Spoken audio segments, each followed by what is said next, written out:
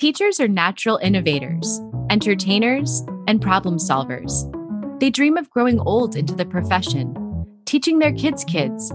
But sometimes career goals shift or change, and that makes opportunities outside of the classroom seem intangible.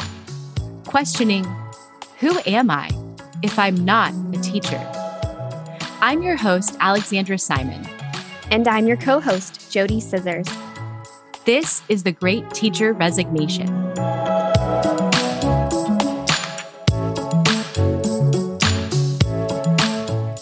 Today, we are joined by Rachel Hoffling. Rachel is a former school counselor of 4 years with a passion for trauma-informed care. She now works in a remote position for a tech company where she is in full control of her day, finances, and daily input and output. Welcome to the show today, Rachel. Thank you, guys. I'm so excited to be here. We're excited to chat with you. So we're going to just dive in head first right now, because you have such an interesting story. And I like the way that you really outlined some of the things that happened after you left. And the first thing I want to talk about is full control. So when I was a teacher, and I know many teachers, they have a lot of control in their daily lives in the sense that they do their planning, they kind of execute the planning, they make their schedules throughout. They have some room to be able to have some control. And after I transitioned, I had a whole new outlook on like what actually control was. So allowing breathing room in my schedule, scheduling meetings to tailor to my workload. Like I hardly ever take a meeting before 10 or after 4 because it just doesn't work for me. I like to settle into my work and then set it up in a certain way afterwards. So what did that look like for you when you transitioned? What did full control mean to you? Yeah. So being a school counselor was my first job in the workforce period. So I never had any prior professional experience of anything outside of education. And so when we would describe to students or like other staff members about like what a school counselor's life is like, you walk in to a day that you like to have an idea of what you're doing, but you don't know if your principal is going to come with a student and there's been a major concern. You don't know if you're going to be doing a suicide assessment that day, a threat assessment that day, if you have to make a call to Child Protective Services, if you're going to have a parent that's angry about something, and if you have to diffuse that situation. And then that throws off the whole plan that you maybe had set for yourself today to work on 504s, all that fun paperwork that educators know and just love. And then also just realizing when you're getting caught doing those things that you're trying to always prioritize the students, you're then getting behind on paperwork, those things that have those deadlines, like with people, with decision makers, with stakeholders. And so now that I'm in a position where there are no occurrences that are unexpected, you have full control of, hey, you are in charge of making 30 calls a day. You just need to have these done by the end of your day. You need to set up these meetings, and deciding when you want to make those calls is just such a relief compared to when you were at the mercy of other people making those decisions for you. So when you were a counselor, what was your counselor to student ratio? Yeah. So for those who maybe don't know, ASCA, the American School Counselor Association, says that the preferred ratio is 250 to 1 school counselor. And for me, it was about 400 students in particular. So way over the ratio. I very rarely ever talk to a counselor that is at or below that ratio. So I was at one of the largest middle schools in the area of the Tampa Bay area. It was definitely a challenge of trying to meet all the needs of 400 students. That just threw my stomach into knots, that ratio. One of my biggest qualms with education is the ratio of counselors to students and meeting those students' needs. But the way that you described how you kind of you go into your day with kind of this plan, but when you have so many students with so many different needs, the schedule kind of just goes out the door because you are troubleshooting in real time. Like your day, like you set up your day to, be there between certain hours, but you just never know what's going to happen. And I'm thinking about I was an elementary teacher and there were just times where unexpected things happened all the time and you just had to pivot or be flexible or just throw whatever you had planned out the door because a student was in crisis and that was what mattered the most. Right. Maybe it's not a crisis, but they're just coming down and they're distraught, they're needing like those services. They're not able to calm themselves down. They don't have those self-soothing skills. And so knowing that you are that person for them in order to help them regulate, because not every student has the same emotional regulation skills. And so knowing that if I don't take the time to work with a student now, then worse things can happen. And so maybe you're in the middle of working with another student who you don't typically see and they are in crisis. Or maybe you're in the middle of something very time sensitive or an IEP or 504. Just that constant problem solving and managing and decision making. We talk about how teachers make thousands of decisions a day about, if I don't do this now, what will be the long-term outcome of this, of the day, of the week? If, will I get a phone call from that angry parent of why didn't you make that time to meet with my child when they came to you and they're crying? What were you talking to my child about? Just when you are making those decisions about, if I don't do this now, how will this impact my time later down the week, the month, the day? A lot of decisions that you're making every single day. You don't really have control of your schedule because you have things that you have to get done, like 504s and IEPs and things like that potentially. But at the same time, you have these crises. So we heard from you that you decided to make this transition from being a school counselor and you went somewhere else. And I'm curious, what was the most important support you received when transitioning out of education? So really that first person that helped me get to where I am now would probably be my boyfriend. He's worked in tech for a long time. And so, we had been dating for a while at this point. And so he was just seeing me coming home drained, coming home and taking a 2-hour something nap. And when he was done with work, he was ready to start his day. Like, let's go play golf. Let's go play tennis. Let's go enjoy life. Let's go live our lives. And I'm like, I'm so tired. I'm so drained, or I'd want to come home and just vent about work. And he would be there for me as much as I can. But, if you have a partner that's outside of education, there's just a lot of things that they don't know. And, so he just had some very real talks with me of just like, it seems like you're really emotionally invested in this job. It's draining you. And there's not a lot of room to move up for pay raises. So, what is next for you? And so, he's like, I think you'd be so great at some of these positions in tech. You have the skills, like you have the time management, you have the communication skills. Is that something you've ever considered? He would just on occasion send me jobs that he thought I'd be a fit for. And so that was really what got my wheels spinning, where, I'd see like the pay raises with these jobs, just the potential with these jobs, the benefits of these jobs. And so that's when I started to do my own research. I'm a millennial. So naturally, some of my research came from TikTok. I always say I don't do the TikToks. I just watch the TikToks. And there are some great resources on there. And so just some of the people like I followed, one name is Anna Suter. She's a former school counselor who has left as well. There's a whole group of people that have talked about their transition outside of education and what they do. And so really just learning through other people's experiences and just reaching out to those who were in the tech world just to see like what there is for me, like what I would like. And so I would say the whole process of me transitioning from when I realized like I don't want to do this forever in education to making the decision of what jobs I'm applying for, it was probably about 9 to 12 months, because I just didn't want to apply to a job just to get out of education. I wanted to find a job that I still was passionate about, a job that I know I could do well. And when I sat in on the interview, I was knowledgeable about the job that I was applying for.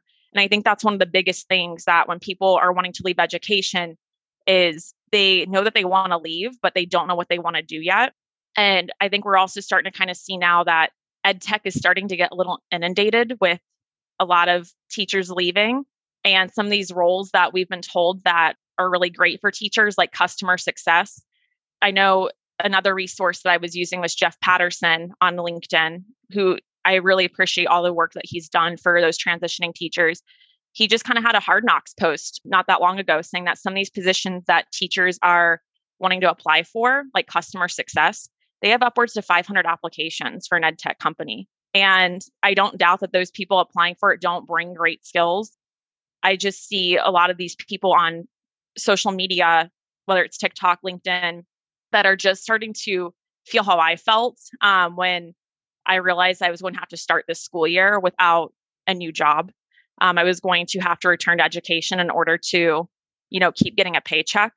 And so just really, that stuck feeling that I know that transitioning educators, that once they realize that they're ready to leave and they've done the research of what they want to do, now I just need a company to take a chance on me, but that's not happening. I totally understand that frustration that comes with that. I want to back it up for a minute. You were a counselor as a young adult. And to me, that seems like a lot as a young adult to go into a school and have a big workload of students who come with different problems and needs. And as a young adult, sometimes we're not fully built or constructed with the strategies to be able to support such heavy loads like that. And it's also like being a counselor is very niche. You have special training for that. And I think that your transition shows how versatile the teacher brain is and how like you did study this specific thing, but you also, like your boyfriend, recognized certain skills in you, even though you weren't formally trained in those areas, and how you were able to translate that over to ed tech. And that's what we see a lot of time is that teachers don't know how to really highlight those other things that they do well. They're really centered on their training and what they were trained in, other than all these other little skills that were actually helping you along the way. So when it came to like applying for jobs, how did you tweak your resume? What platforms did you use? You mentioned a few people that you sought and TikTok that you sought support from, but like, how did you get to the point of putting that on paper and really like amplifying your skills? I leaned on a couple different people with this as far as my resume. I remember showing my boyfriend my resume when I first was trying to transition it to fit the tech resume. And he laughed at me because it was over, the one page. And I'm like, I don't know how to summarize all the things that we do as educators, like down to, the meat and potatoes, because we just all of us, teachers, counselors, administrators, student services, we all paras, we all just do so much. And then to be limited to 4 or 5 bullets is so comical. So, I'll be honest, I was reaching out to different people on LinkedIn. I know you guys talk about the importance of just networking, especially maybe on LinkedIn, and just asking people that were in these current positions that maybe I knew from different experiences in life. Like, hey, I see like you're in a role similar to like what I'm applying for. Do you have any ideas of how I can change this verbiage on here to make it, seem less teachery, and how to make it more techie? And so that was a good start. Again, don't ever be too proud to use social media like TikTok, because there are great resources that talk about certain buzzwords that are great to change, that are too education-like, to more of the corporate and tech world wise. But actually, I would say what helped me get my current position was not how my resume looked. It was just solely networking. And then once I had somebody that was like, I would love to, put your application in, let me see your resume. I'll tell you how you need to word it. So it's really the key part was identifying people that could help network with me to get a position, and then them knowing how to change the resume. And that's something else that I know Jeff Patterson has talked about, is just not blindly submitting a resume, because oftentimes it does get overlooked. And, then that's when we get frustrated and we keep spending time changing our resume versus that time that could be used with networking, connecting with these people that can help us word our resume to how it needs to be done. Yeah. And I think there's a lot of teachers listening right now who are probably feeling like they don't have that network. They don't know those people to get in their resume to a specific employer, maybe that they're interested in working for. Maybe there's a certain company they'd love to be in that space. So I think using what you shared, which is really social media, LinkedIn, to try to network with people. And I think it can start small. We've had another guest on the show that talked about, just commenting on posts from people that you're following or people that you've connected with on LinkedIn. And then, eventually building up to being able to send more of a private message or something like that to them. So that can be super helpful. But I do also want to say the world is who you know. Absolutely. However, don't feel defeated if you don't know someone. I think there's also some really good advice that Rachel gave, which is check when you're applying through LinkedIn or other search engines if they say how many applications have been received. When we do Apply Thursday, the jobs that we share with you, we always make sure that there's no more than 200 applicants. And normally it's way less than that. I try to stick around 50 max when we're putting that list together, because you do want to make sure that what you submit, your application, your resume, that it gets in the right hands. That being said, the first 2 jobs I got outside of teaching, I didn't know anybody. And the first job, they actually asked me after I started. Someone said to me, "So how'd you get this opportunity? Like, who did you know?" Because I was young. I was, I think, 24 at the time. And they're like, "Were your parents on the board here?" It was a nonprofit. And I was like, "No, I just submitted my application and my cover letter." But that was probably over 10 years ago. The game has changed. So it's really key that while you can submit applications for sure, and I think still get a job, that's absolutely possible. Networking can just help it happen quicker, can help you secure a job quicker and make sure it's the right industry and the right job for you, which Rachel Lee did such a good job explaining that. Like, don't leave teaching, just don't rush into something else. Make sure you've really spent time researching it. You've spent time understanding the role, the responsibility, people in that field, because that's so helpful. You'd hate to step into something else and then immediately be looking for another job if you're unhappy with it. So those were wonderful tips. And just to add off of what we've talked about with networking, the person that referred me off to my company, I have never met in person. She is somebody that added me on LinkedIn. I saw that she had a position title of something I was looking for, sales development representative. And so I remember earlier that day, I was on the way home from work crying as a school counselor. I'm like, I don't know how much longer I can do this. I need out. And I don't know what to do. I've done all these right things. I've applied to 100 something jobs. I've changed my resume. I've reached out to people on LinkedIn. And, the people I'd reached on LinkedIn, when I asked how they got their job in ed tech or any tech company, like, well, my friend works for them or my aunt works for them. And so, they had direct connections. And so I go on my LinkedIn for the day and I see that this person sends me a request with the title sales development representative. So I immediately reach out to them. I'm like, "Hey, I see that you do what I would like to do. Do you have any tips for me of how to get in?" And she's like, "Yeah, you seem like you have a lot of great experience as a school counselor. Like, I'd be more than happy to sit down, help you like set up your resume. And if you would like to apply for our company, I'd be more than happy to put your resume through." And so that's how I was able to get an interview with my current position and then obviously accept once I was offered. So, it wasn't somebody that I knew. And I always say that this person is just, we chat now that we're now officially coworkers. And I'm like, "You're this godsend angel." When I was, when I was at my wit's end of just like, I don't know how much more I can take. And I can't leave my job financially as a school counselor and just that bottom of the barrel feeling. And then knowing that just a random fluke, I still don't even know why this person added me, but they did. And how life-changing that really was for me. I would really love to sit down with that person and ask, why did you take a chance on this person that was a counselor?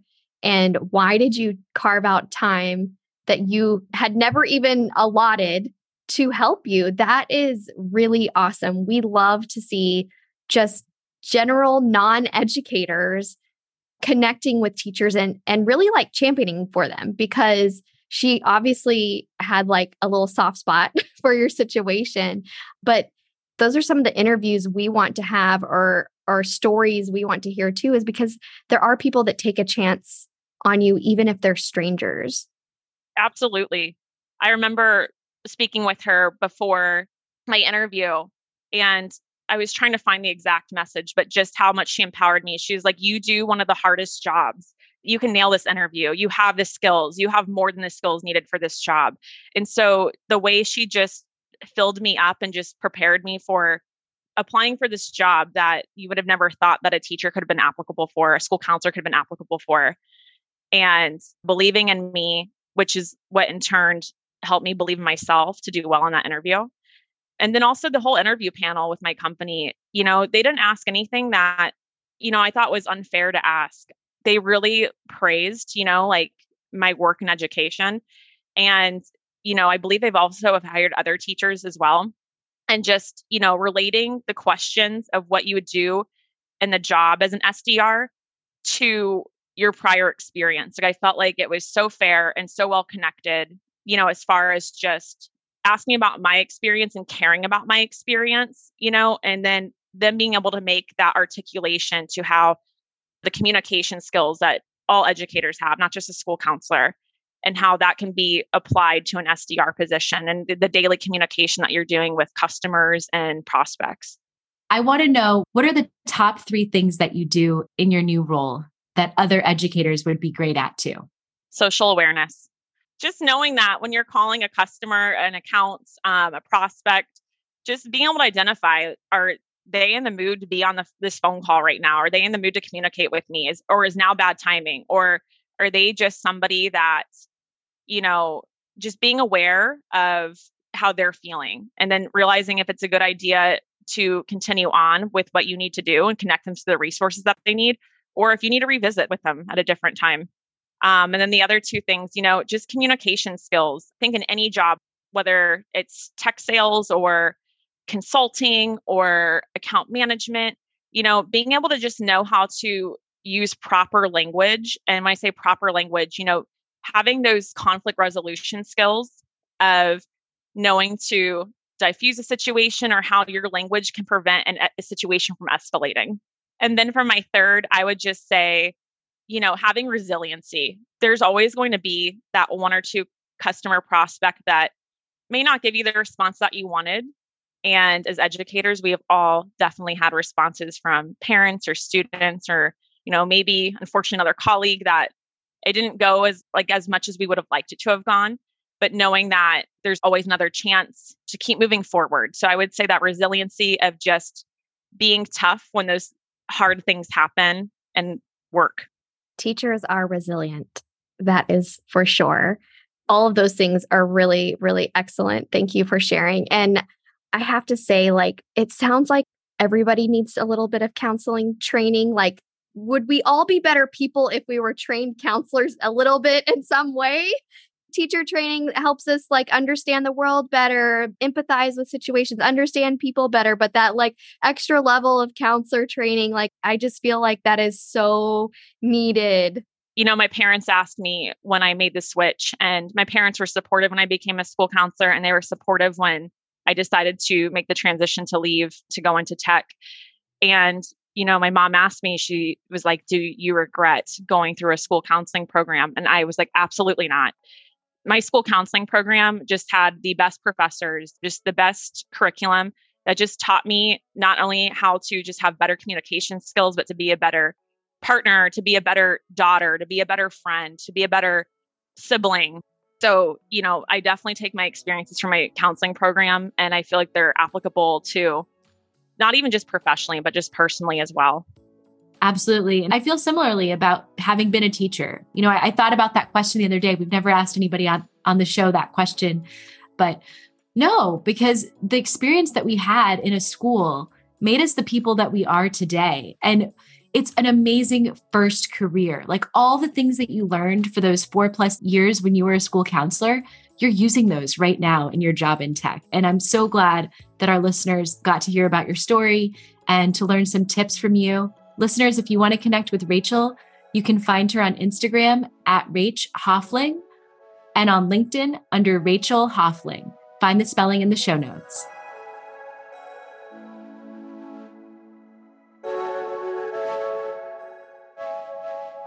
If you liked The Great Teacher Resignation, give us a 5-star rating and follow us on Instagram, Facebook, Apple Podcasts, Spotify, Google Podcasts, Amazon Music, and Audible. Today's episode was written and recorded by me, Alexandra Simon, and my co-host, Jody Scissors. Executive produced by Teacher Brain. Produced and edited by Emily Porter. Original music, Emoji by Tubebacker. Special thanks to our sponsor, Paper Planes Ed.